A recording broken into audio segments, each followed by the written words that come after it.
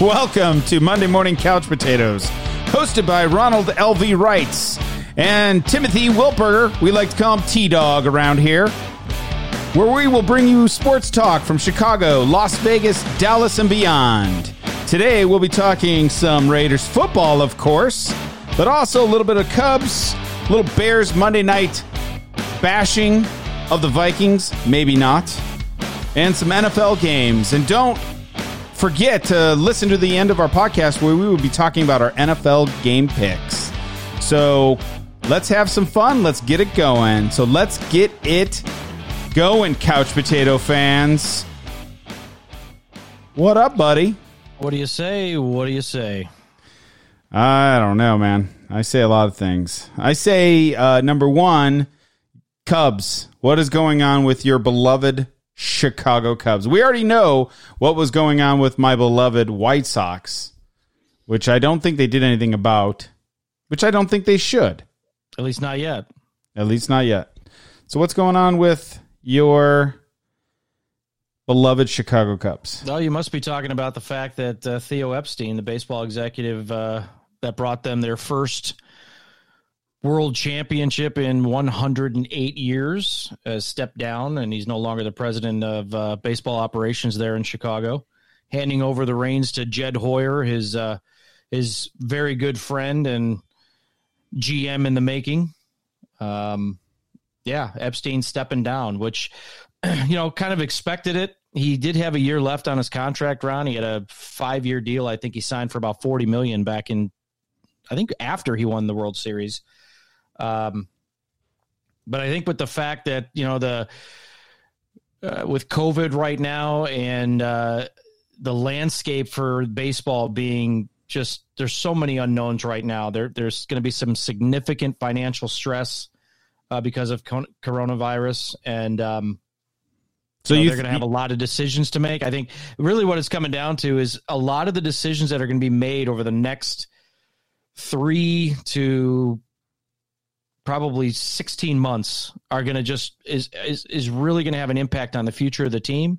And knowing he's not going to be around after next year, he just felt it doesn't make much sense for him to be the one making those decisions. But could he be around? Let's say that the Cubs go back to another playoffs and they're in the, they're in the wild card or they're in the divisional series or whatever. Couldn't he get an extension if they did well? And also, you don't think so? No. He's stepping down. He is literally the only capacity or any connection he's going to have to the Cubs going forward right now is he said he's buying season tickets. Oh, really? So he's staying in Chicago? Yeah. Well, apparently. I mean, there's a lot of question about what he's going to do now that he's stepping down. There are obviously a few teams that are kind of jumping at him to see if he wants to come on board. I think the Mets are one team. I think the Phillies have also been talked about as a possible landing spot for him. He may take the year off. Who knows? I mean, right now, I don't think he said anything. The guy's smart enough that there's a lot of opportunities that he can get into. He could even get into the league offices and, try to fix things there. But you think he's stepping down though for COVID reasons, just because he just felt that? Yeah, I mean, I think ultimately what it comes down to, not just for COVID reasons, but because the financial outlook of Major League Baseball is so up in the air right now, and the Cubs are one of those teams that have so many decisions they have to make that impact their immediate future as well as their long-term future. They've got players who's are coming up on contract years. Obviously, Chris Bryant being the biggest one. Kyle Schwarber's another one. Javier Baez. You got Anthony Rizzo. I think they picked up his option this year, but they've got like just a multitude of decisions they need to make. And at the same time, they need to rebuild a farm system that is among the lowest in baseball.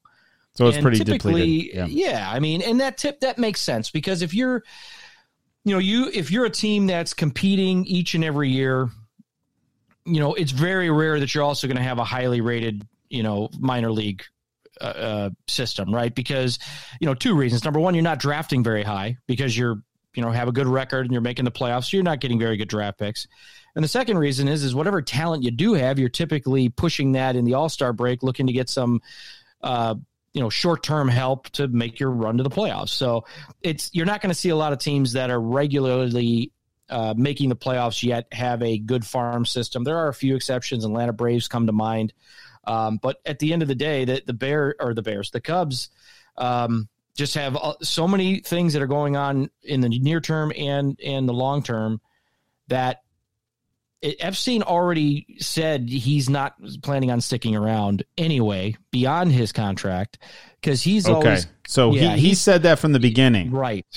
Yeah, but he felt but you said he had 1 year left though.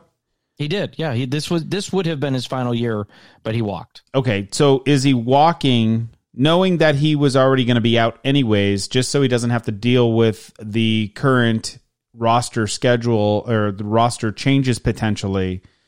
Where he maybe people would have felt that he was going to turn to a bad guy if he had to make big decisions on a few of your key free agent players. Yeah, I don't know if it's necessarily that. I don't think this was just a Theo Epstein decision. I believe that he and Tom Ricketts and the rest of the brass probably got together and said, "All right, look, are you for sure not going to be here?" Right. And he's always said that he's really felt that 10 years, I think he used back when he would tell this story or explain how he does things, he would bring up the sort of Bill Walsh mentality that, if you can't do it in 10 years, you probably can't do it. Right. Or if you can, really 10 years is kind of that magic number. And he's always stuck by that. And so the fact that he said he was definitely going to be done after next year, they probably said, all right, look, how do we really want to move forward with these important decisions? Do we need him to be part of that? Or is it Jed Hoyer that can do that? And Jed's been under Theo's wing for quite some time. Real smart guy in his own right. So I think they just probably mutually decided, well, then, you know what, let's go ahead and make that decision. Now, granted, he's walking away from, $8 million, I believe. And, that's money that the Cubs can reinvest back into the team, which is important considering, the coronavirus financial stuff. But yeah. But anyway, I mean, it's surprising. I mean, obviously big loss. We knew it wasn't going to be forever. For him to come in, I think he joined the Cubs in 2012 and he had to rebuild. They finished in last place like 3 years in a row before finally breaking through in 2015. And, made some great draft choices. They all came together in that 2016 season. Yeah. And he did the same thing with the Red Sox. He broke their long championship drought, did it with the Cubs. Who knows? Maybe he goes over Cleveland and breaks their drought that they've been trying to break since 1948. Yeah. Wouldn't that be interesting? Mm-hmm. So are the Cubs going to dismantle this winter, you think? Well, I think, if they really are looking at these financial pinches that they're speaking to, which, I don't know the ins and outs of the money behind the scenes, but they've got all these players who are in their final year of their arbitration. They're going to be looking for long-term deals. A few of them had some down years, Chris Bryant being notable, one of them. But you have that sort of fine line you have to walk. They're not going to be able to sign all four of those players that I mentioned earlier to extensions. And you really don't want to let them walk for nothing. And they need pitching. They need young, controllable or controlled arms, which they really don't have. And so it is. I would feel that they're likely going to look at least a couple of those guys and make some moves to bring in some younger talent. But I don't know that they really have. These guys aren't. It's not like they're going to be bringing in 2 or 3 top prospects from a team from a guy like Chris Bryant or something like that. They're just looking for maybe a good. Trade partner. I know that Washington Nationals came to mind. I think Victor Robles or Carter Kaboom's name were kind of thrown around there as possible landing spots or trade options for Chris Bryant. But who knows? I think there is going to be some significant change. It probably not. The Cub fans have been a little spoiled now over the last 5 years, regular playoff runs and everything. So it's going to be tough. I mean, we're going to see kind of take a few steps back before we perhaps take another few steps forward. Do you think Chris Bryant, if they ended up trading him, would be a significant loss for the Cubs? I mean, how liked is he, I guess? I do. I think if you asked 100 Cub fans, you'd probably get it right in the middle, which is surprising considering where he was at, even 3 years ago, after the Cubs won the World Series. He's not a stellar defender at third, but he's very versatile. You can put him just about anywhere. I mean, he's played left field, right field.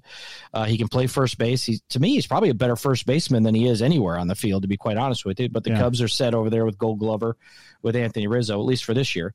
But I think it really comes down. I mean, there was bad blood, and it's not like it was real bad, but certainly right off the bat, it was a little bitter considering the Cubs held him out from joining the 25-man roster because they wanted that extra year of control, which if I was sitting in that seat, I would have done the exact same thing. So would every other smart GM. They would have done the exact same thing.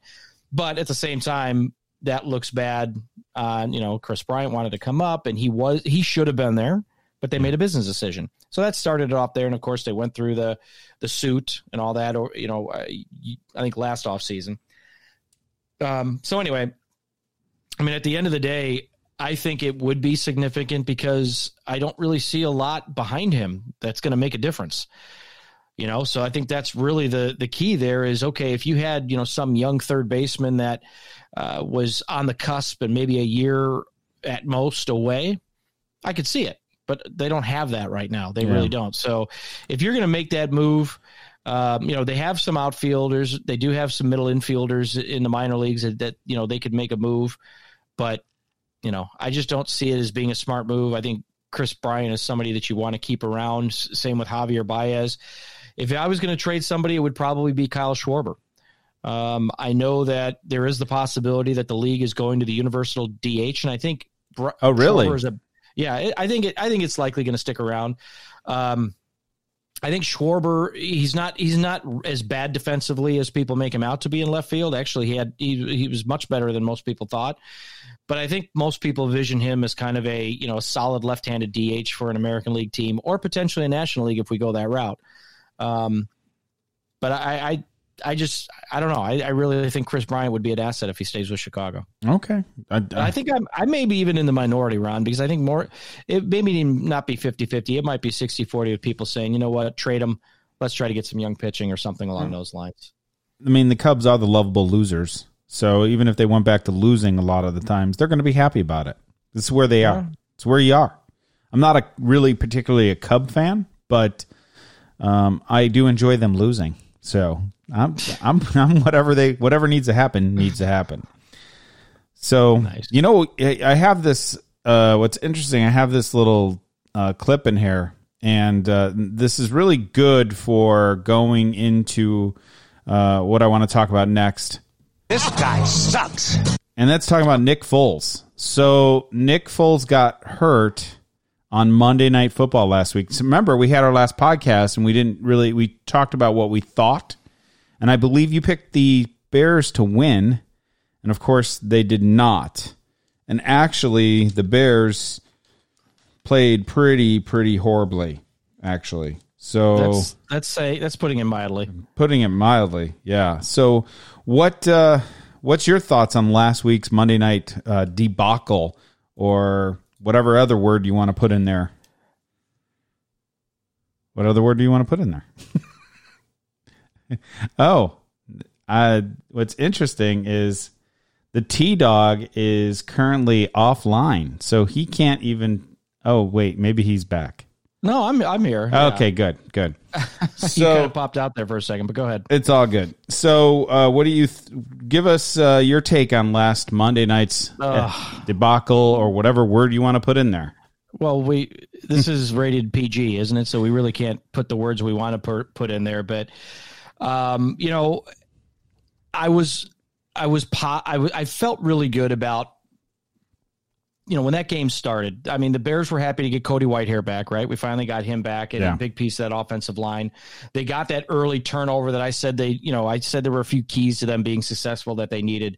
But the whole talk was about Bill Lazor, right? We talked about that at length last week and how I felt, is that really the big savior that everybody's talking about? And what was his first play? Do you remember what his first play was? Yeah, it was the one we said they should just blow up on the playbook. The wide receiver screen. Yeah. And guess it was for no gain. And you're right. Why can't we get that out of the playbook? And then, of course, Nick Foles, who you just mentioned, or Bob Barker, of course, says how he feels about him. He throws that high pass over Anthony Miller's head, and it gets picked off. Yeah. Now, Foles actually, he had good protection on that play, and I thought, okay, what happened there? Well, I think he got spooked by the linebacker or whatever. But early on, it appeared that Lazor was calling plays to get the ball out of Foles' hands quickly. He even got him moving out of the pocket a few times, which, that's not really Foles' forte. Yeah. But, he seemed to even throw in the slant on there a few times there early, which is something we haven't seen in the Bears play calling. So things looked good. But then, the one thing I noticed that they did not do well is they were really struggling against the blitz. And I think the Vikings really disguised it well. Maybe. So so the problem though with the blitz that the Bears, it was also their formation for their offensive line. Like I remember them talking about they're too tight. They needed to spread out their players, their wide receivers. They needed to spread out the field a little bit so they can see what kind of plays are coming on. And when everybody's compacted like that, you tend to not see what potentially could be developing. And there was no hot keys. There was no hot routes, so when a quarterback is pressured, there's always one play that's like a little button hook for 5 yards or, a little flare off to the left by the running back or something where you can always throw to if you're getting pressure. And there just wasn't any of that. It almost felt like Bill Lazor forgot how to, in those critical situations. And I mean, I didn't see any sideline, shots of like Nagy. And even if I did, I couldn't see his face if he was upset or distressed or anything like that. But, the interesting thing is, what I did see in that game, which was probably the most exciting thing of the whole game, was the cardboard cutouts. I believe they started lighting themselves on fire because it was that bad. I believe those cardboard cutouts were like, you know what? I'm out. And they blew up. They lit themselves on fire and they turned to ash. And basically, that's how I felt about the Bears game. It was really a struggle. I believe you brought up the stats for the second half. Oh man, that's the thing, because I had thought for the second half I wanted to see how Bill Lazor would adjust after struggling against that blitz in the first half, and what did they do? I mean, the third quarter woes continue for the Bears. 3 yards. They actually had 3 yards until their final drive of the third quarter when they got a whopping -5 yards. -5 yards, Ron. Ending the quarter with -2 yards of offense and three and outs. You know that seriously? It just shocked me to see how bad we played in that second half. We had 4 consecutive 3 and outs that were gained a total of 3 yards. They ran 23 second half plays and gained only 32 yards. And 18 of those came on the final offensive play for Tyler Bray. So they weren't supposed to take a step back, Ron. I mean, how did the Lazor experiment go? This is what everybody was clamoring for. Bill Lazor needs to call the plays. Well, how did that go? Only the third lowest offensive output of this season by any team, with just 149 yards of offense. Only the woeful Washington football team, who managed 108 yards earlier this season, which I think Cordell Patterson had a 104-yard kickoff return, so he nearly got as many yards as they got in the whole game. Yep. And then the Dolphins, who had 145 yards of offense in their upset of the Rams, which, of course, they won because LA turned the ball over like 800 times or something like that. But that's how well the Bill Lazor experience went. I mean, obviously, it went as bad as the offense was, we still had a chance to win near the end, right? Yeah. I mean, why? Because the defense and the special teams. Now, granted, we did have that muffed punt or whatever, but for the most part, we had a chance. We were in the game, which is what this defense continues to do. You look at how big, you know what, actually, Ron, how big was Akeem Hicks in this game? Huge, because once he was out of the game, Cooks was able to run through our defensive line. Dalvin Cook. Yep. Yeah, Dalvin Cook. Dalvin Cook had, I believe, I want to say he had like 40 yards when Hicks was in the game. 40 yards on like 20 carries, something like that. Somewhere in the ballpark, 2 yards per carry. Yeah. Hicks goes down with an injury. Cook runs for 50-something yards on 11 plays. So 5 yards per carry. Yeah. Wherever it was almost looked like it was personal. Oh, yeah. Like Hicks is like, I don't care when you get the ball, you're going down. I think it is, because I believe that they have a beef. They have some kind of history. Yeah. They have like some hot beef between two men. It's quite gross, folks. Oh. But the reality of it is that Hicks is a beast, and he does have something against Dalvin, and it's shown. It was shown. Yeah, they were jawing at each other. I did notice. Yeah, I did notice the one thing when you mentioned about Nagy, about him. He at least, so I think if you remember, I said last week, if he doesn't have his little laminated card in his hand, I'll feel better.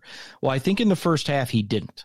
I think he had it in the second half, but he didn't have it in the first half. As a matter of fact, in the first half, I saw him hyping up the defense. Yeah. After that interception. He was running down the line. Yeah. And he was over when the offense was running a play, he was over with his back to the field talking to the defense, being more of an overall leader, allowing him to actually coach, the players versus worry about the offensive play that was going to come up next. And I think that was what we wanted to see, or, give him an opportunity to do. But also, as I mentioned last week, the Bill Lazor experiment wasn't going to be what everybody thought it was going to be. And, it's just so frustrating because this defense is playing so well, or at least most of it, Ron. Yeah. Because there is part of this defense that I've got a real problem with.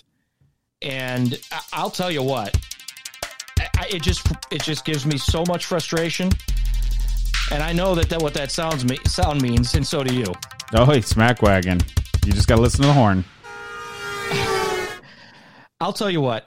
I actually rewatched the Bears game this week. I recorded it, rewatched it again, and I focused specifically on one player, and that one player was Robert Quinn. And I have no idea why we are paying this guy north of $6 million a season to basically take up space on the end of that line. He has essentially one move. And that's to try to bull rush the right tackle's outside shoulder. He doesn't use his arms. He gets lost in the middle of the lines during stunts, and he just cannot create pressure expected for a guy who netted, I think, 11.5 sacks last season. Prior to this weekend's game, the guy he replaced, you remember him? Leonard Floyd? Yeah. Oh, yeah. He's on pace for more sacks this season than his previous 3 seasons with the Bears. Now, you could say that playing on the same line as Aaron Donald has improved Floyd's prospects of getting after the quarterback, blah, blah, blah. But I'd argue that Khalil Mack would provide the same opportunities for Floyd, all right? Meanwhile, Quinn, he's got 1 sack in 7 games, Ron. One. How much did we pay? He's like $30 million over like 5 years. And where did he come? I know he was limited. He came from Dallas, and I know he was limited by an ankle injury earlier this season. But from the looks of it, he's healthy now. So why did Ryan Pace feel the need to make a change here? I mean, I'll tell you what, Ron, let's look at the numbers, okay? Because you know how I am with numbers. I love numbers. Yeah, give me the numbers. Floyd was entering the final year of his rookie deal that was set to pay him $13 million. Now, you could argue, maybe he didn't warrant that much money based on his production, his level of play the previous couple of seasons. $13 million, that's quarterback sack, quote unquote, type money, right? And he just wasn't getting those types of results. Even after his rookie campaign, he had a real great rookie campaign. But Floyd is kind of much more than that, right? He drops back into coverage when the Bears, would play zone coverage. He was slotted against a tight end or a running back when they came out. So outside sacks, he was doing things pretty well. Yeah. So, back to the numbers, though. So instead of keeping Floyd for that $13 million tag, Ryan Pace dumps him in favor of paying Quinn, $30 million over 5 or 6 years, whatever it is, I believe. With him counting like $6 million against the cap this season. The Bears needed some help in other areas. So they're like, well, you know what? We need to cut. This is the guy that we probably need to cut, save that $13 million. added a Jimmy Graham, which is costing them like $6 million a year. That's a conversation for another day. But the Bears right now are like sitting about $6 million under the cap. So take that $6 million, add it to the $6 million you're paying Quinn, and you pretty much almost have the $13 million you could have had to keep Leonard Floyd around. Yeah. And it would be a head and shoulders above what Quinn is doing right now. I think he made a misstep, in my opinion, and Robert Quinn thus far is a bust. And yeah, I know it's early in the Bears' tenure. I get that. But he's on the other side of 30, and that typically equals a steady decline in production. So Ryan Pace and Robert Quinn, you two just got run over by the smack wagon.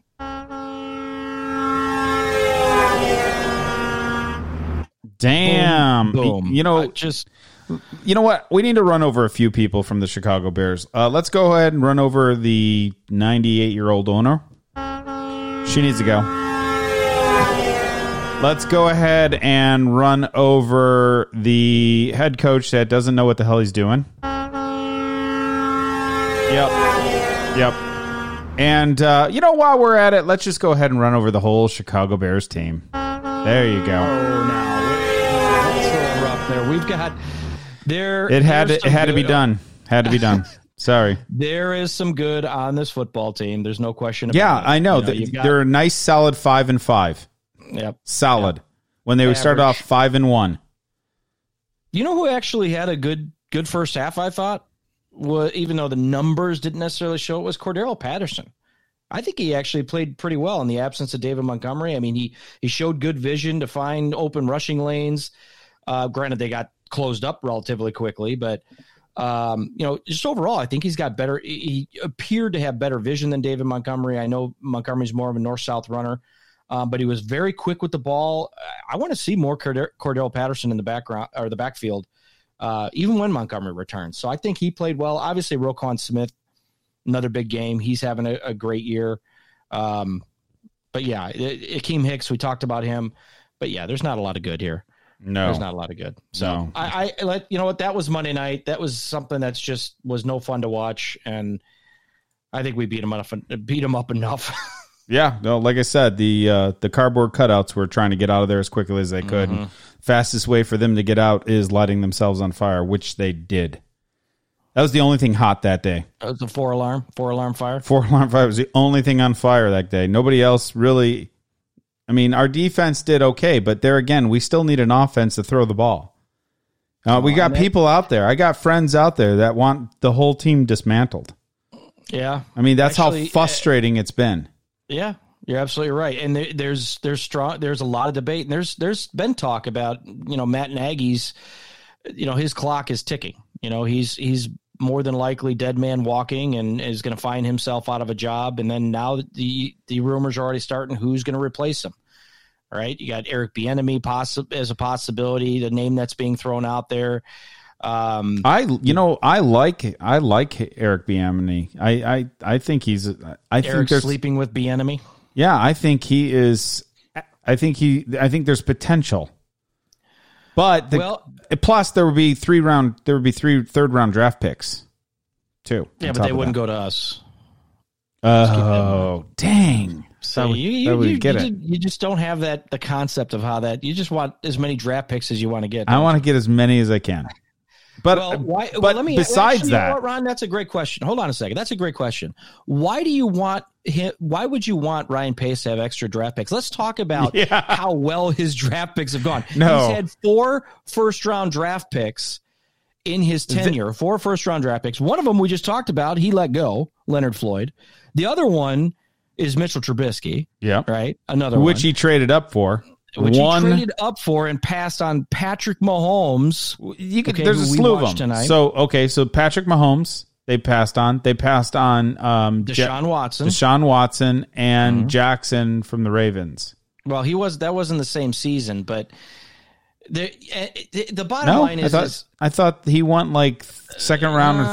I think Jackson was drafted a year after those guys. Oh, okay.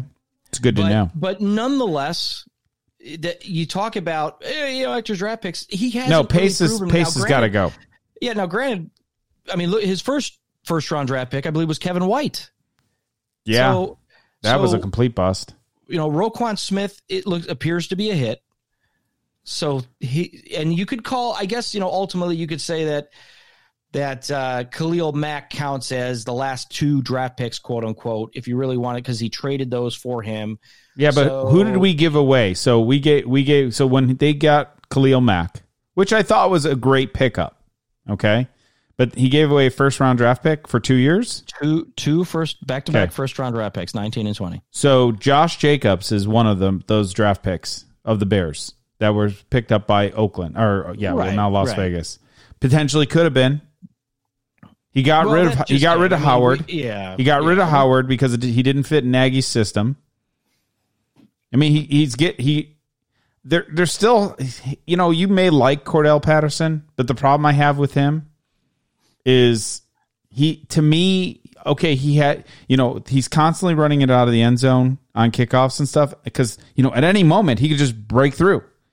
And it's happened one time this year so far. And how many times did it happen last year? Do you know? Mm-mm. Let's say that it happened one time last year. I don't even know. I don't even think it did last year. My point, though, is couldn't we have done better? Like, Cordell Patterson, to me, is old news. Well, and I'm not saying that he should not be your back. He should not be your backup to your running back situation. Now, of course, Tariq Cohen's injured. Mm-hmm. And also, David Montgomery had a concussion protocol. Mm-hmm. Right? So, seriously, Cordell Patterson, it's the best we can do. We should have gotten Mose Tutufu. Tutupu. Or Lofa. Any one of those two. Mose or Lofa would have been just fine. Now, what's interesting is the Harris guy, the guy that was brought in to return kicks on punts. Was it Devontae Harris? Is that his name? I'm not sure. Go ahead. Okay, let's say that it is. Let's say it is. He was just placed on IR after Monday night's game. So he gone. We have a friend named He Gone, by the way, out there. But this guy is really he gone. He dropped one. He was out of the game. Yeah. He was done. And then Anthony Miller came in there. Yeah. So you know what? The white flag. The Bears are waving the white flag. Let's move on from them and let's talk a team that actually did win today. Surprisingly, because we didn't pick them. You didn't. I didn't. But they came to play today. The Cowboys. Oh, my gosh. Beating the Vikings. And that was, I'll tell you what, it was actually a pretty entertaining game.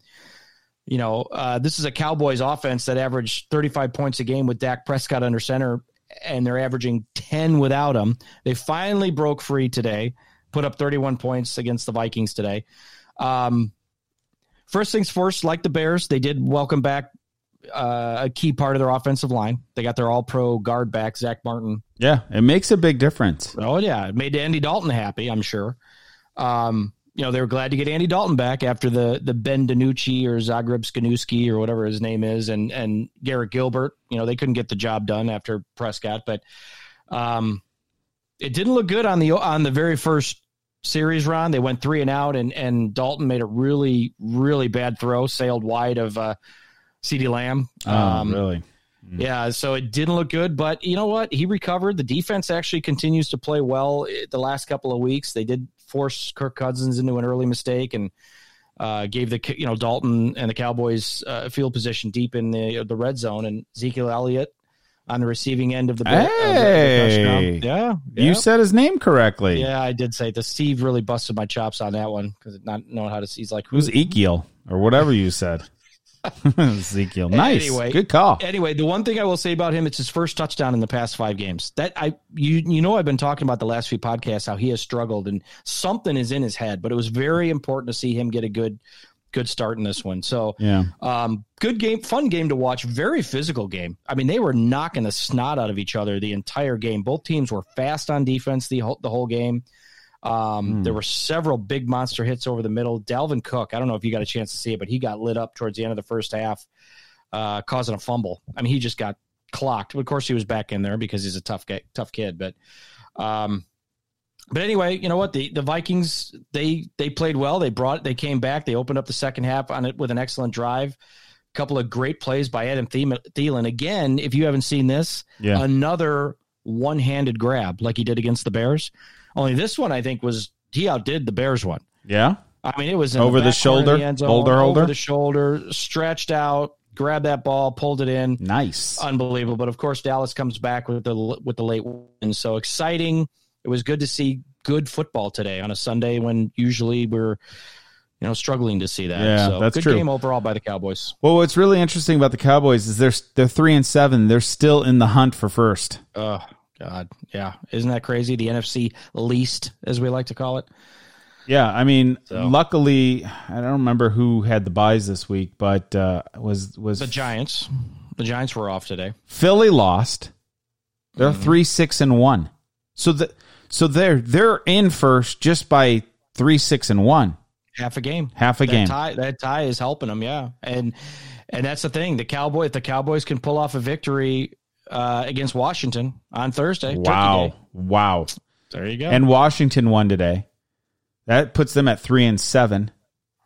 And the Giants they had a bye. They're 3-7, but they're 3-7 as well. With a bye though, they didn't play this week. They did not play this week. So wow. I mean that's a good game for Dallas. I mean that's a must-win game. Yeah. Yeah, you talked about Philly. They lost to Cleveland. Carson Wentz is just a bad quarterback right now. I don't know what the heck's going on with him. Yeah. I wouldn't even take him for the Bears. Washington, that Washington game though. I mean, you look at Cincinnati. They lost Joe Burrow, that knee injury. He's gone for the season. Is he? Yeah, he blew out his ACL. I didn't see it. That's huge. It's huge. It's truly unfortunate. I mean, he was really having a good rookie season. We've talked about him the last couple of podcasts. He was on pace to throw for over 4,000 yards and like 20 touchdowns. He would have been the first rookie since Jameis Winston in 2015, actually, to throw for over 4,000 yards. So that's out the door. He actually was making a run at Andrew Luck's record. I think he threw for a little over 4,300 yards, and he was on pace to at least come close to that. And, considering Cincinnati probably would have been out of most games this year, he would have been throwing the ball a lot. Yeah. So likely would have had a better chance to. So, typically if your rookie quarterback's throwing for that many yards, it's because the team's losing and he has to keep trying to bring them back. But on that game though, let's tip our hat. Probably comeback player of the year for sure.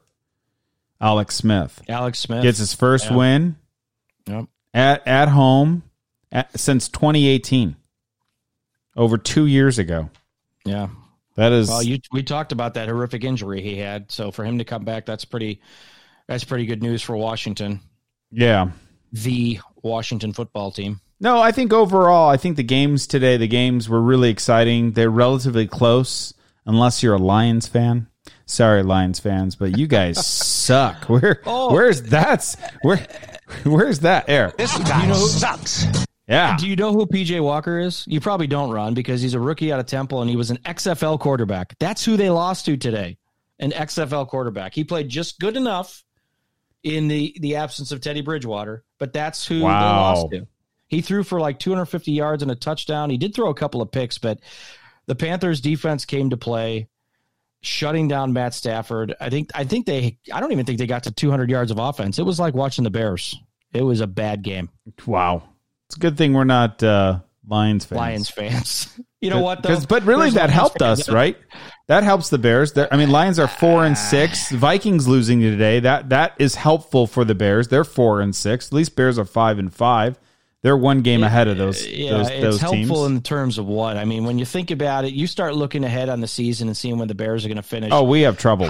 How many winnable games do they have? They have to play the Packers next twice. Week. We'll talk about that at the end of our So we'll talk about that at the end of our thing here with picks. But yeah, you're right. There was a lot of it, actually pretty good, exciting games today. That Tennessee-Baltimore game, we talked about this one being the game of the day for obvious reasons. I mean, this is the first time that series has ever gone into overtime. Derrick Henry, if you saw it, big touchdown in the extra frame. I think he had 28 carries for somewhere like $135 or somewhere like that. But watch this win, Ron. This was likely to come into the playoff equation later this season. The Titans rallying from down 21-10 there in the third to win it. Big victory. Obviously, I picked Baltimore to win. Unfortunately, I'm on the losing end of that. Thank God. Yeah, that was another big game. Thursday night's game, Arizona at Seattle. That Oh was my a good gosh. Yeah, you picked Seattle, dude. Yeah. Impressive. Yeah, Wilson leading a great big win there in the NFC West. That was a big game. What about Taysom Hill for the Saints? Oh man. With Drew Brees having, like 37 cracked ribs or something like that. Yeah. He pretty much has been broken in half, but Cracked ribs and punctured lung. So he's got issues, but that sounds like it hurts. Saints took care of business. Yeah. And and Hill, he was almost flawless.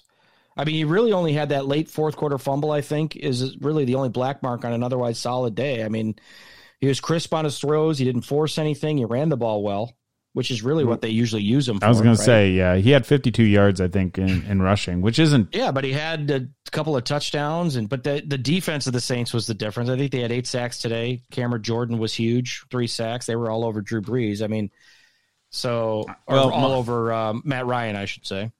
Well, at least my lock of the week came through. Yeah, the Steelers, baby. I have a lot of friends that are Steeler fans, and they are 10-0. Are you kidding me? It's the best start since 2015, Ron. When the Panthers started 14-0. Are they packing Pittsburgh? That's what I want to know. Has there been an extra amount of votes going on over there? Votes for victories? Votes for victories. Sometime around, yeah, we should call for a recount for the Steelers because sometime at around 4:30 in the morning, they got a lot of votes. They got a lot of victories. For victories. Votes for victories. You know what? But hey, that doesn't necessarily mean they're going to win the Super Bowl, Ron. No. We already know one team that won 16-0 and went to the Super Bowl and lost. And they lost. Well. We also know one way back. Yeah. You got to go all the way back to 1998 when John Elway led the Broncos to their second Super Bowl title. There's 6 teams since that have started 10-0 or better, and they failed to win it all, including the New England Patriots that you just mentioned, who were 18-0 and lost to the Giants. So it doesn't guarantee you're going to win the big trophy, but it certainly puts you in a pretty good position. Well, I don't know what position that might be, but I can tell you this. It's definitely not doggy. Just saying. Oh, you really are. I'm going there it through the mud tonight. You're trying to increase viewership. I am. 18 to 34. Absolutely. Male demographic. Absolutely. I'm not swearing. It's all good. Hey, what about? Okay, so I do have something I got to talk about that kind of has me scratching my head though. Yeah. The Miami game against the Broncos. I know your wife's a Broncos fan, right? Yeah. We both picked Miami. They lost that game to the Broncos. But, yeah, that's a shocker. I didn't think that they would lose that game. No, but Brian Flores, he removes Tua Tagovailoa, and granted, double T, baby, double T. I think he was like the 6th time he was sacked in the game or whatever, and somebody landed on his foot, but he was not injured. And Flores said he made the change and went back to Fitzpatrick, and he said it was to give the Dolphins the best chance to win that game. Not Fitzpatrick. Wow. Yeah, Ryan Fitzpatrick. Yeah, right? Fitzpatrick, yes. Yeah. Yes. You kidding me, T-Dog? I'm not sure I understand that. I mean, is it to protect him? Because the Broncos defense was roughing him up. Then why is he in there to begin with? Yeah. I mean, that doesn't make any sense. He's a quarterback. To me. Right. He's going to get hit. It made little doubt. If Double T was not hurt, I have no idea. Fitzpatrick didn't play all that bad, but his interception, of course, at the end was just devastating. Put the nail in the coffin for a Broncos victory. Yeah, but dude, seriously, I mean, come on. Yeah, I don't understand the change. Brian Flores just got me scratching my head. You have a young quarterback, and he's played off his head for the last 2-3 games. He's played great. So their O-line, his O-line failed him today, okay? And you're going to pull him out? What about his confidence? How do you think he's going to feel, if it's not an injury-related scenario? And the best chance for that team to win is Double T needs to be in there. Mm-hmm. I mean, you need those Dolphins to be fed with fresh fish, baby. And he is fresh. Now, he struggled today. There's no question he did. But that's what... You're not going to win every game. Right, but and you're not going to pull your quarterback out. Were they down? I didn't watch the game. Were they down when they pulled him out? They were down. They were losing by 10. But again, that's what also helps build your quarterback to future success. Yes. Let him work through that adversity. Let him gain new understanding of how he has to work through those things. So why didn't we keep Trubisky? Why wasn't he brought back in for the next week? Why did we wait 3 more games, then put him in for one play, and he cracks a shoulder, and he's out? Well, I'll tell you what. If he's healthy, he should be playing there against the Packers. Absolutely, we'll think get so. into that. We'll get into that, but I agree with you there. But so my team, Las Vegas Raiders, man, what a game for Sunday Night Football! That was a great game. Oh my goodness, it was back and forth, and I've got some Kansas City fans out there, and I could tell you guys can just keep your mouth shut. I don't want to hear it. Okay, the Raiders, Derek Carr looked amazing. First half, it was 135 QB rating. He was. Maybe they dropped one ball. I mean, everybody was catching everything until the end, but they were catching everything for him. And Carr was making smart choices, great plays, using his feet, flipping it over the shoulder. He was hitting his players. I mean, Aguilar, crazy catch over the shoulder in the end zone. He jumped up into the stand and he tried high-fiving people, but there was no one to be found. Of course there isn't. That big, beautiful stadium, and there's nobody in there enjoying it. $2.02 billion with a B, folks. Nobody there to be found, but that's okay. That's okay. He had teammates that he, now the Raiders did have some defensive issues. They had 11 people on the COVID list for defense. That's a lot of players, but they got like 7 or 8 of them back. But the reality of it is they just didn't have their full crew. They didn't have their weekly practices. They didn't do anything. So basically, Kansas City had the 2 weeks to prepare. They were off last week. They had 2 weeks to prepare. They prepared. And the Raiders had to shut down their practice facilities because of the high amounts of COVID positive tests, which, like I said, 5 or 6 of them came back negative today, and they were in the game. So defensively, we didn't have all of our players there, but man, I mean, it was great for a shootout feeling. Like I knew when the Raiders won up with 2 minutes left or minute 43 left, I was like, uh-oh. Yeah, they left too much time. They left, you don't leave Patrick Mahomes a minute and a half. You don't leave Aaron Rodgers a minute and a half. You don't leave Tom Brady a minute and a half. Well, unless you're the Bears and you actually successfully win that game. Well, but you just don't. I mean, you don't do that. And I think, obviously you knew that Andy Reid called the timeout there because he knew, okay, I'm going to leave as much time as I can for my quarterback to get into range. And that's exactly what happened. And it almost didn't come to fruition. They had a 5-yard penalty, but on the same token, I'm thinking, okay, drain the clock. All I was thinking is tick, tick, tick, tick, tick, tick, tick, tick, tick, tick, tick, tick, tick, tick, tick, tick, tick, tick. And a minute 43, really? They scored? And they should score. They had to. But yeah. Well, and I think that the Raiders, I think they wanted to run the football better today than they did run. I mean, they only averaged, I think, 3.5 yards per carry. They run the football well. They convert. That's going to keep Kansas City's offense off the field, and that's how you're going to beat this team.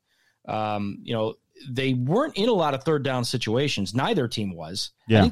I believe Kansas City tied a team record. They had 30-something first downs. 35, 36 first downs. I heard it towards the end of the game there. Yeah, that's insane. That's incredible. They were only stopped twice. The whole game, they were only stopped twice. Yeah, you're getting 9 or close to 10 first downs a quarter. I mean, come on. And the other team was all, it's not like they held the ball for 40 minutes. I mean, I know they had a better time of possession, but at the end of the day, it wasn't 40 minutes. So for them to put that together, that just shows how efficient these offenses are and how fans of these teams are so different than fans of the Chicago Bears, that when your team gets into a 3rd and 8, you're confident, right? You're confident that they're going to get a first down. Yeah. The Bears, you're like, okay, I know we got our Pat O'Donnell coming up here pretty soon to Or- attempt a punt. I know that we can do a screen pass Yeah, fourth and 7. for a 5-yard loss. Yeah, There you go. Foles is 1 of 1 for 1 yard, and Anthony Miller's got 1 catch for 1 yard, but the Bears are punting. I mean, it's anyway. But yeah, so Kansas City, certainly a great way to close out the day watching football. Oh That was a yeah, great Sunday night Kansas game. City comes down, minute 43, leaves. They score, but there again left Kelsey wide open, and then you have 28 seconds. I mean, Carr did what he had to do. It was the only blemish on the day for him was the interception, but he had to make that throw. At 28 seconds, you got to do it. Yeah, that was a big game. Definitely a big win for the Chiefs right there to move to 9-1, stay right behind the Steelers for that number 1 overall seed. Yeah. Raiders though 6-4 still in the hunt. Yeah, they're there. It was a tough loss though. Yeah. It would have been a big win for them to sweep Kansas City and be only a game behind them and have the head-to-head tiebreaker. So it was one of those where it was just one that really got away. Yeah, and I wouldn't say they're in hump. They're in the playoffs because they outkick a few other teams that are 6-4. Yeah. So hey, the Packers lost today though, so that's good. Packers did lose today. Yes. Yeah, fist bump. We both picked the Colts, guys. Just remember that. You couch potatoers. Holy Testicle Tuesday. Did we really? We did. Holy Testicle Tuesday. Well, of course we did. Of course we did. We picked the Colts. We went with our brains, not our hearts. So, former McHenry High School alum Robert Tonyan scored in that game for Green Bay. Oh, really? And former Chicago Bear Trey Burton scored in that game. But yeah, Robert Tonyan, he plays for the Packers. He was a quarterback for the McHenry Warriors. Do you remember him at all? Sure. I went and saw him play. Yeah, I remember him. He was a quarterback for the team. I mean, do you remember him in all the Pee-wees and stuff when you were broadcasting for them? That I don't, but that he may have been on a different team that I actually broadcast for. So the McHenry High School that your kids went to, the same high school. Yeah, really. He plays for the Packers, and he's a tight end. He's a tight end for the Packers. So he's a traitor. He's an effing traitor. But he might be. What do you mean? Yeah, he could be a Packer. Did fan he not live in Illinois or not?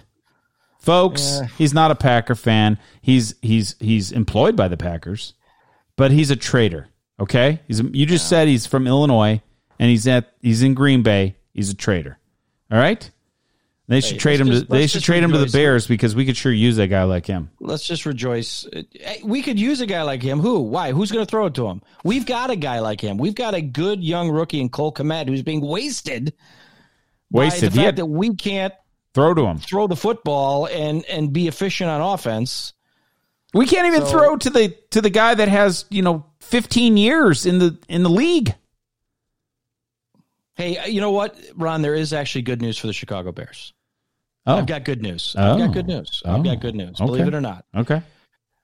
The New York Jets, they lost to the Chargers. Yeah, that is good news.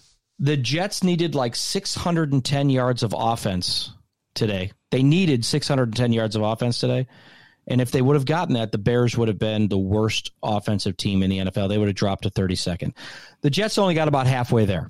610 yards would have been probably an NFL record or pretty darn close, whatever the record is. Yeah. They didn't get there. So the good news is the Bears are only 31st in overall offense instead of 32nd. So thank you, New York Jets.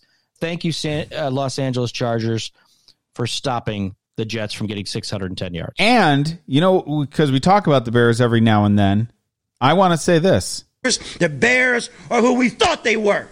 They're who we thought they were. A pile of dookie. Yeah. Well, I still have hope at 5-5, but really, I mean, I every time I watch the game, like I said, if I was a cardboard cutout, I would hope a big gust of wind would come in and just blow me the hell away because I can't deal with it. Cardboard cutouts out of this. You know what? They have no emotion. They look at the game. Really? They should actually take those cardboard cutouts and put them in the field. Or well, they should change them when they get angry, and have. Wouldn't that be great? Sticking their middle fingers up. Great. Can they also put some sound in of booing and hissing or maybe even cardboard tearing. That would be Pelosi. great. Pelosi. All right. Let's get on to next week's pick before we beat the Bears into submission here. Let's get into our picks for next week. Hey, hold on. Let's talk about some good things really quickly about the Bears, because we do knock them, and I was knocking them quite a bit. But defensively, they did great. Defensively, they've been doing great.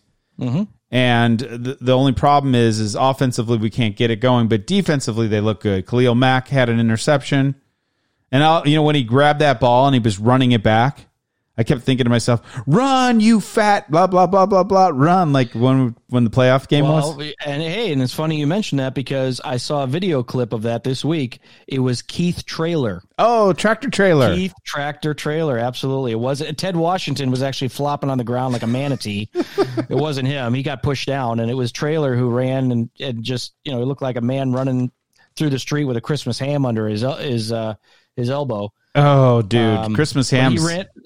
They might as well just be that man running under his. You know what needs to be under his arm is a roll of toilet paper. Or a turducken. You can't. We've got Thanksgiving coming up. It could be a turducken under his elbow. But you can't listen. You can't find toilet paper. And if somebody was running down the street right now, I'm pretty sure everybody's going to try chasing after him because they need the toilet paper. You can use your socks. It's fine. Woo. We're really like rolling through the bottom of the barrel here today. No, not at all. So the Bears had some positive things. I can't pick much positive things from the offensive side, unfortunately. Well, I can tip my hat out to Cody Whitehair and having some of those offensive O-lines back, players back. It definitely, you can see a difference. Nick Foles wasn't throwing off his back foot quite as much. He actually had openings and he was seeing things, especially in the first half of those games. But moving on, because we beat that down, we do have Thanksgiving next week, okay? And we have 3 Thanksgiving games. Yes, we do. But you know what comes with Thanksgiving, my friend? Frank, I'm not making turkey. I'm making turducken. You know what a turducken is? That's where you stuff a chicken into a duck, and then you stuff that inside a turkey. Boom! That's a turducken. Boom! Boom! Tough acting, tenactin'. And there is no, we don't get paid for that commercial. No, unfortunately not. But a turducken. I've never heard of such a thing.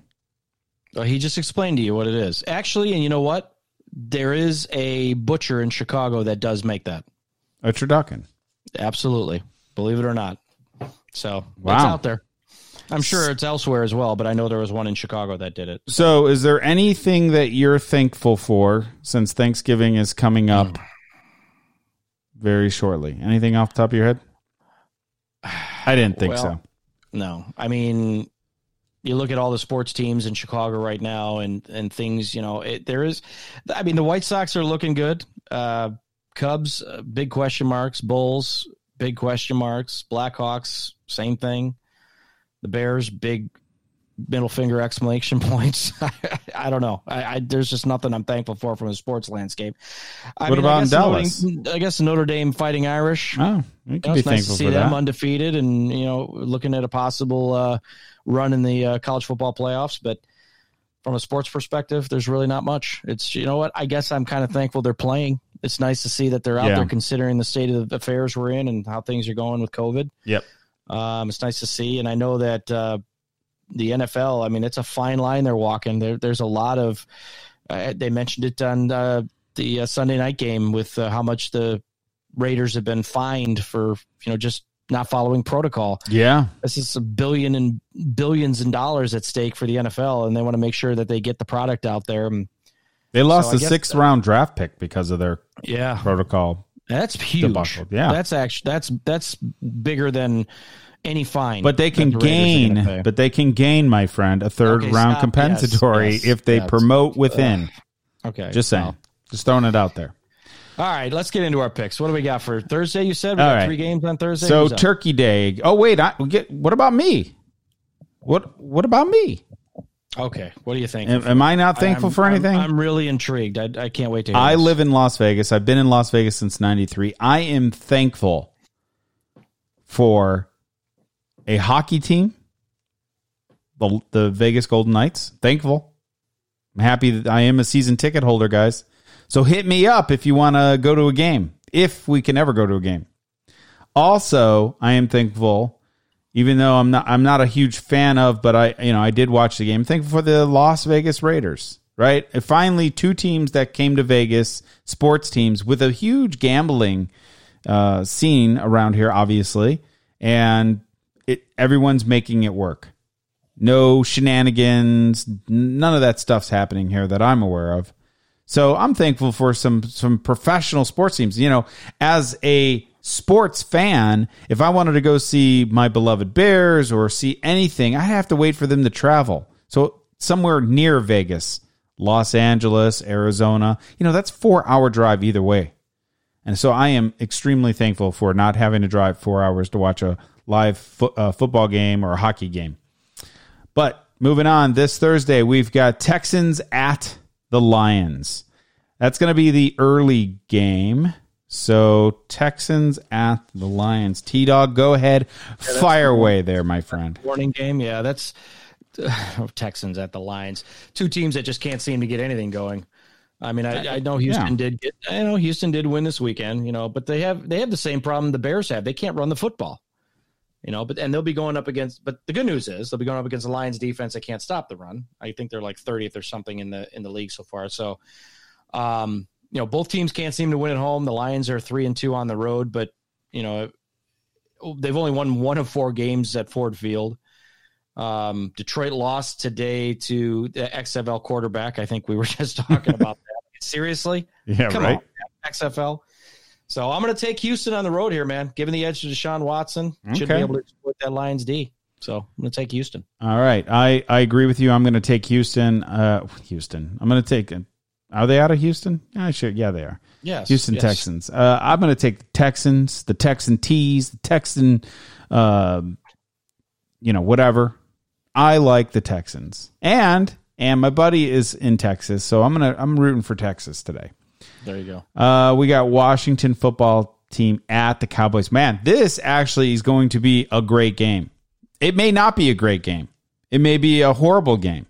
But whoever wins out of these two teams is going to be one step closer to being in first place in a division. Actually, there won't even be one step closer. They will be in first place in their division. Well, the winner will be 4-7 and will be in first place. That's right. Yeah. Both. Yeah. For Thursday, for at least until Sunday. At least until Sunday, right? I mean, it's both Dallas and the artist formerly known as the Redskins are well within a playoff berth, Ron, with only 3 wins in 10 games. That's brutal. It. I mean, what did you call that? World what did you call that? Is going on about you called that league the division? What, the piggy? The NFC least. Oh yeah, if Dallas pulls this off, which I'm going to pick them to pull this off, they will be in first place. They will be the king of the pigs. The king of the pigs. That's what. So I'm going to take Dallas. They're going to win this one. I still have high hopes for my friend Alex Smith. We're not really friends. He doesn't even know I'm talking about him right now. But I just want to tell you, I have high hopes for him. I'm going to go with Washington over the Cowboys. We've got third game, the night game, the evening game. This is going to be another great matchup, I think. 6-4 Ravens versus the Steelers. What a game, right? What a game to try to get the tryptophan drowsiness that you get from turkey. Oh, yeah. You're going to have to stay awake for this game. So the undefeated Steelers against the Ravens team that just got stung by a tough loss. Derrick Henry and the Titans, we talked about that a minute ago. So the Ravens, they really need this game bad, Ron. A loss here, and they can find themselves slipping in the playoff race with the likes of the Browns, Raiders, and Dolphins, those teams on the rise. I'm actually going to take this game as my upset of the week. Wow. Yeah, the Steelers are a little banged up. They lost one of their tight ends today, Zach Gentry, I believe. So they really only have one tight end. And the Ravens know how to win in the Steel City. They went there last year and won. So they went there and I see them doing the same thing. Give me the Ravens, knocking the Steelers from the ranks of the unbeaten. Okay. Upset of the week. Upset of the week. I will not second that. That is ludicrous, asinine. crazy. What other words can I throw in there? Well, whatever. You're taking Pittsburgh. I'm taking the Steelers to be 11-0, folks. And for my Steeler fans out there, you're welcome. All right, so Sunday we've got Dolphins at the Jets. Jets. Jets. LOSS. Good chance for an upset here, though, Ron. I just don't think the Jets get a win here in this one, though. Look at Miami to rebound with Tagovailoa.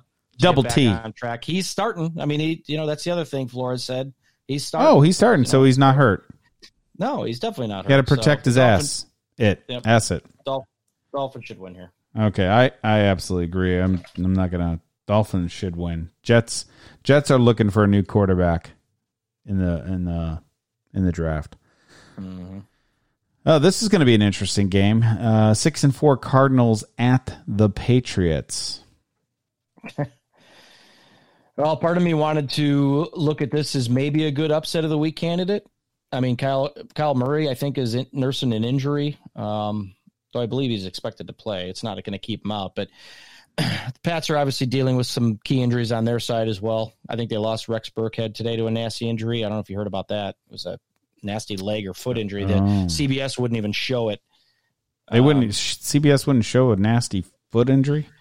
Something like that. But what did he have? Did he had a foot injury? It's something with the foot, something with the ankle, or something. What knee kind of area? Did it require tough actin Tinactin?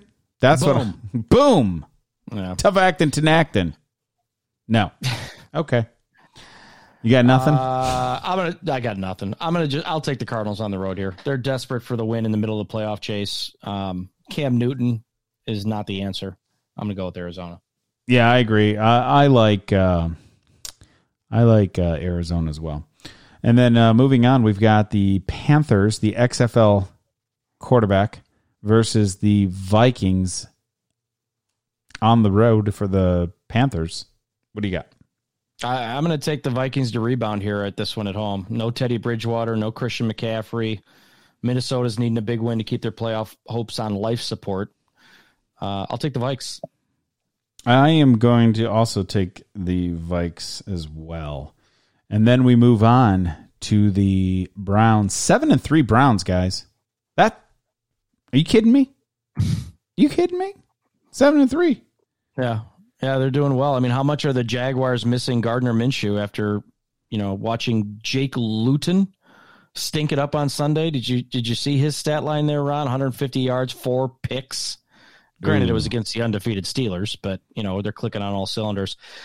But yeah, I'm with you. I'm going to take the Browns here to get their 8th win, get a road win here. They're a different team with Nick Chubb. I know I was kind of low on the Browns a few podcasts ago, but pairing him in the backfield with Kareem Hunt, continues to give opportunities for Baker Mayfield to shine for the Browns. So, I mean, the Jags are just a mess right now, even worse offensively than the Bears, and that's saying something. Wow. So I'm going to take Cleveland.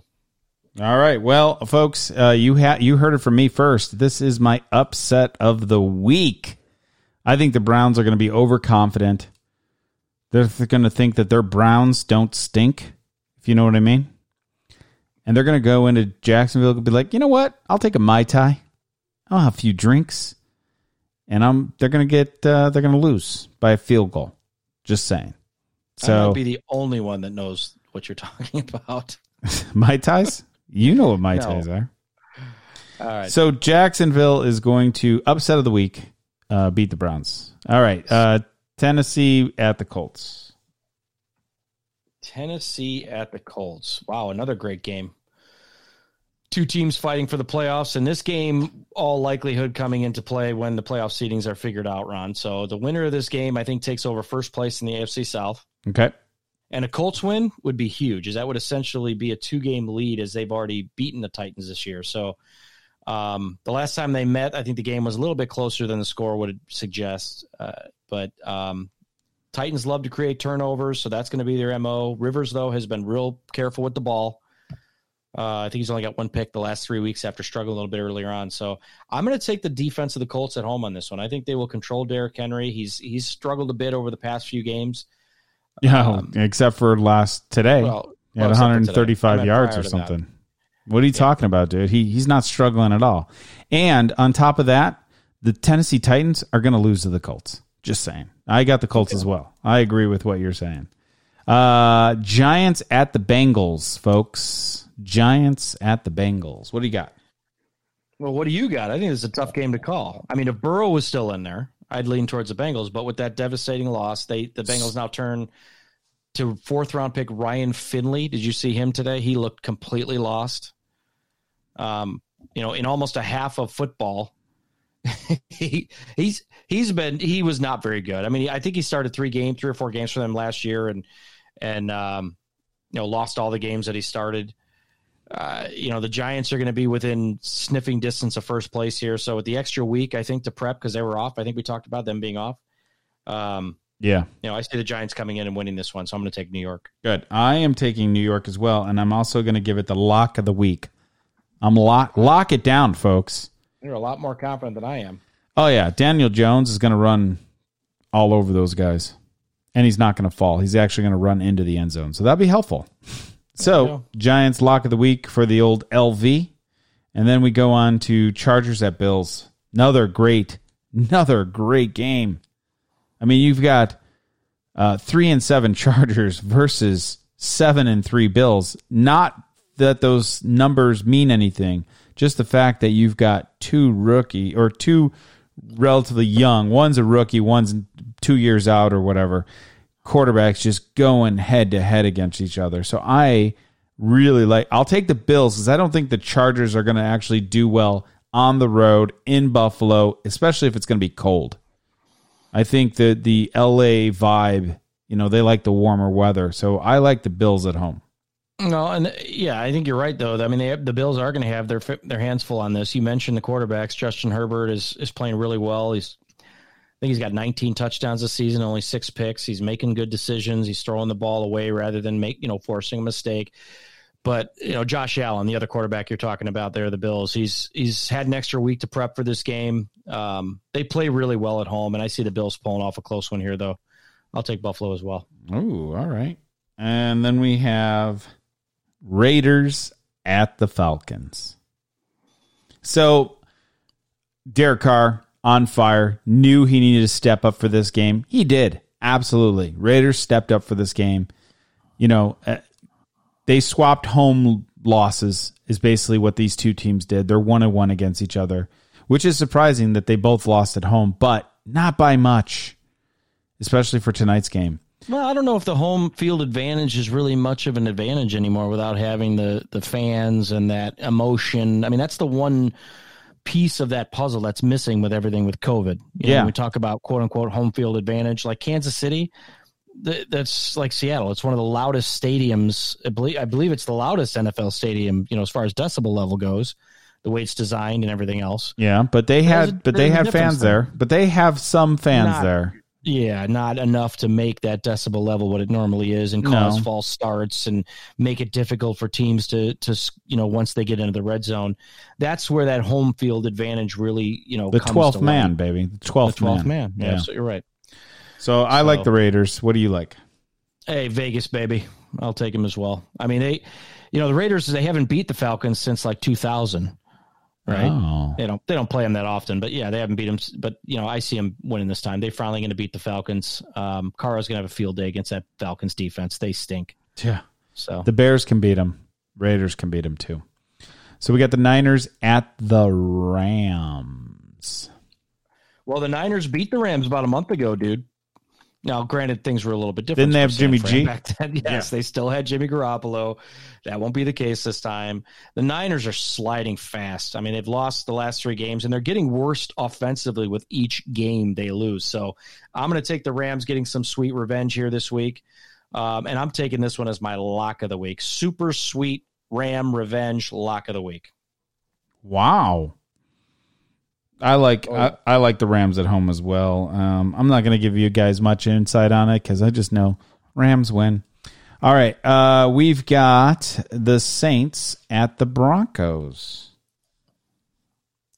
Here's what I think. I really like. Is it Taysom Hill or Taysom?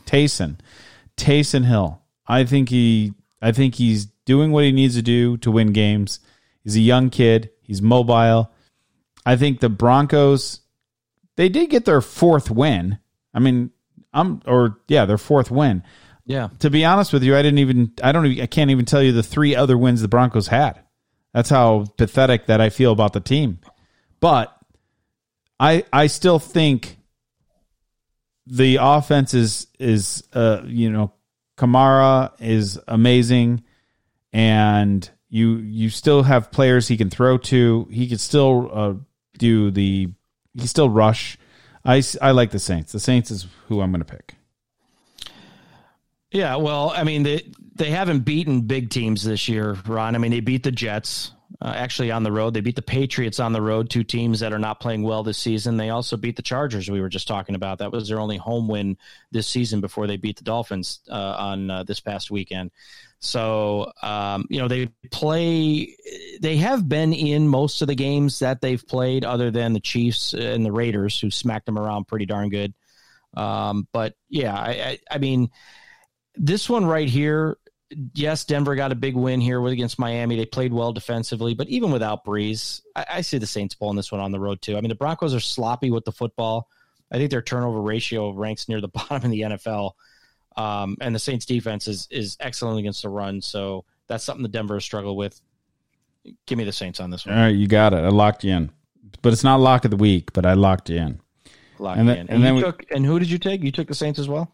Yeah, I took the Saints. Saints Gotcha. is my team. Chiefs at the Bucks. Another great matchup for up-and-coming quarterback and a quarterback that's still at the top of his game, but definitely going out.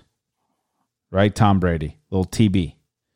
So my feeling is, I mean, I watched the Chiefs game. The only way, I mean, they're going to a warmer climate. Chiefs have a lot of offensive weapons. Tampa Bay has really good defense, but they have one of the best rushing defenses in the NFL. Yeah, but probably not the best passing defense, which would make Mahomes just light them up. I'm going with the Chiefs, my friend. All right. Well, I mean, you've got two great coaches going head to head here, and Andy Reid and Bruce Arians. They do have the top. They actually have the top rushing defense in the NFL. Nice. Yeah, and so I'll tell you what. This is my upset of the week. Oh, I'm gonna take the Buccaneers. I think you say upset, you think, well, Tampa Bay's 6-3 or 7-3, whatever they are. Wow. So you're going with two upsets of the week for this week. Nice. No, am I? Who was the other upset? Ravens over the Steelers. Are you changing your? But I didn't call that as my upset of the week. Yes, you did. I even wrote it down for upset of the week, which means you called it. Now you can change. You want to bounce to the Bucks? You know what? Fine, I'll stick with the Ravens. I thought I was picking, but that's fine. That's fine. Yeah, you thought you were picking, but you thought wrong, sir. You thought wrong. Whatever. I'm going to play back the recording, and I'm going to find out that you're wrong. Good, because I need more listeners and volume. So please play it back. That'd be great. So I'm going to skip Sunday night because we'll finish with that. But we're going to go Monday night, Seahawks at Eagles. Seahawks at Eagles. I'm going to tell you right now, I'm not even going to go into any of the stats. Seahawks all the way. Eagles, yeah, they can't get out of their own way. Well, we talked about that earlier. What the heck has happened to Carson Wentz? I mean, I think the early senior or the season, I say senior, but maybe that is the right word. The interceptions he threw earlier this season, he's got a case of the yips, whatever you want to call it. He just doesn't push the ball downfield anymore. Yeah. And when he does, he's missing receivers. He's throwing behind his targets. I mean, you saw it all day today. He just seems to be a completely different player than the one that, kind of splashed onto the scene a few years back. Yeah. I see Russell Wilson stepping it up on Monday night in the spotlight again, taking care of business against the Eagles. This one really should be a lock of the week. If it was in Seattle, it would be, but I'll definitely take Seattle on the road as well. They're going to beat, and the Eagles are then, they're going to be out of first place. Yeah. So how about that? How about that? So what's interesting is Carson Wentz. Where did he go? That's what I want to know. Carson Wentz. Where did you go? You went somewhere, Wentz. Yeah, he did, because he's a mess. I just don't know what it is. And you know what? A lot of this game is mental, Ron. Don't let anybody tell you it's not. And it's like we talked about Ezekiel Elliott having problems holding on to the football and causing trouble. There, I said his name right twice. That's tonight. Amazing. But, Carson Wentz. Where did he go? Guy, I don't know. You tell me. Where do you think he went? Well, I don't need to tell you where he went. It's in his name. Carson Wentz. Where did he go? That's what I've been trying to get to, but it just flies right over your bald head, my friend. Apparently it does. So folks, Carson Wentz, where did he go? I have no idea, but he's not going to be at that game on Monday night. Okay. So last game, which I skipped over because I wanted to finish strong with some positive notes for the Chicago Bears. So the Chicago Bears are finally playing after 12 weeks. The Green Weeks. Weeks, baby. The Green Bay Packers. This, for Chicago fans out there, luckily I live in Vegas. But for Chicago fans out there, do you think there's going to be a lot of Lambeau leaps to nobody where maybe they'll get lucky. Okay, maybe they score their first touchdown. They go to do the Lambeau leap and they fall into the stadium and they hurt themselves because there's nobody there. Maybe. They're doing fake Lambeau leaps. They're jumping up and they're going to fall down behind or into the stadium and they're going to injure their back and then they'll be out for the game. But, there's going to be a lot of Lambeau leaps. And there should be a bunch of injuries. Problem is, Bears may or may not be close enough to compete. The real question is, does he go with Foles or does he go with Mitch Trubisky? Trubisky? Oh, sorry, yeah. Trubisky. Let's be positive. Listen, be positive. Are you kidding me? There's a woman out there, her name's Connie. She is a big Mitch fan. She's always said Mitch should ditch Foles and get in the game. Now, sounds like a campaign slogan. We got to go for a win. We got to at all costs. I looked at this game up and down, though. I mean, trying to find something that would lead me to believe that the Bears are going to head into Green Bay and get a win here. I just can't find it. I mean, Rodgers has got to be fuming after losing to the Colts today. I mean, he's going to come back strong. Yeah, the Bears had an extra week to work on things, but what are they really going to work on to turn the offense around? I mean, they're taking a rushing, what are they, last? They're dead last. They're dead last in rushing. Dead last. Yep. You're not getting David Montgomery back. You asked the question, who's going to be the quarterback? Foles, Trubisky, Tyler Bray, Cade McNown? I mean, who? Who's going to show up? If all three are healthy enough to play, then you have to go with Trubisky here. We mentioned that earlier. That's my take on it. At least he has the legs to make a play behind that brutal offensive line. Yeah. But there's so many questions, Ron. Is Laser still going to be calling the plays? I honestly, personally, I hope after not. Last weekend's stomach churning offensive showing. I mean, again, I just can't see it. We've got bright spots on this team, no doubt. We talked about Roquan Smith. Yeah. Pro Bowl season. Yep. Allen Robinson. He's one of the lone bright spots on that offensive side of the ball. Absolutely. But there's just too much bad going on right now for them to go in and beat a Packer team that just lost a big game. It pains me to say this, but I got to go with my brain and not my heart.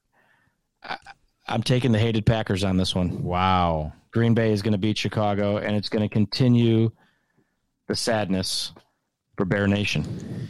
Here's how I feel about it. Do we have anybody in the offensive, like wide receivers or tight ends, named Lucas? No. Okay, so we need to bring somebody up from the practice squad named Lucas, and then we need to throw it to Lucas. Throw it to Lucas! Because he's going to be wide open. Now, the problem is, who's going to be throwing that ball? Even if it's to Lucas or not. I don't know, but whatever you've been drinking tonight, I want you to send me a case of it because it's Kool-Aid, baby. I'm drinking the Bears Kool-Aid. I'm going with a Chicago Bears on the road victory. I'm going to give you the score. Listen to this. It's going to be 20-17. Chicago Bears. I'm taking it. 20-7. You're taking the Bears to beat the Packers 20-17. Yeah, what do you got? Do you realize that if the Bears and I'm not even taking it as my upset I'm not even taking it as my upset of the week because I'm not that good on my upset of the week. So that's why I'm not picking it, because if I pick it, I probably will lose. But I think, and you're I feel 0-4 with your upsets of the week. So you're not good at picking upsets. I think it's a this big. is technically an upset. Yeah, I get it, but it's a big game. It's a must-win game, and if Nagy wants to say that he's done everything and made every choice possible for this team, then he needs to make the right decisions at this moment in time. And those decisions need to be, I know, I can hear you guys screaming right now out there in podcast land. I can hear Steve just go whining in saying, those Bears are going to lose, why are you even picking them or whatever. And that's a horrible Steve impression. No, you actually sound exactly like him. That I'm picking losers? Nice. Good call. No. I meant his voice. Oh, okay. Right. So, listen, I'm going to use a little Steve mojo here. I'm going to take that golf ball and kick it a little forward, and we're going to win. I don't care how we win. We're going to win. So if it's so you're saying the Bears are going to cheat their way to victory? Is that what you're telling me? Hey, I'd rather be cheated out of it than owed, or whatever the saying is. I'd rather owe you than cheat you out of it. That's correct. What the saying is. Yeah, the Bears are going to owe me big because I'm calling it right now. Not calling it as upset of the week, but I'm calling it. So. All right, rock and roll, guys. So I may have to miss next week's podcast if the Bears beat the Packers 20-17. What? Because that's the last thing I want to do is hear you. Oh God, I hope I win, folks. It's going to be actually quite awesome. The Bears. That's all we can hope for, right? That's all we can hope for. So, anyways. Thank you for listening to Monday Morning Couch Potatoes podcast. We talk sports, we talk smack, and we love to talk trash too. So hit us up at Facebook, Couch Potatoes, or join us on our Facebook page at Monday Morning Couch Potatoes. Also, you can tweet us. Use Twitter. Tweet a little something out. Couch Potatoes. Hit us up at our website, www.mondaymorningcouchpotatoes.com. Also, shoot me an email, which I have not gotten yet from anybody out there. So please hit me up with an email, info@mondaymorningcouchpotatoes.com. And other than that, folks, have a good one, and we'll see you soon. I'm out.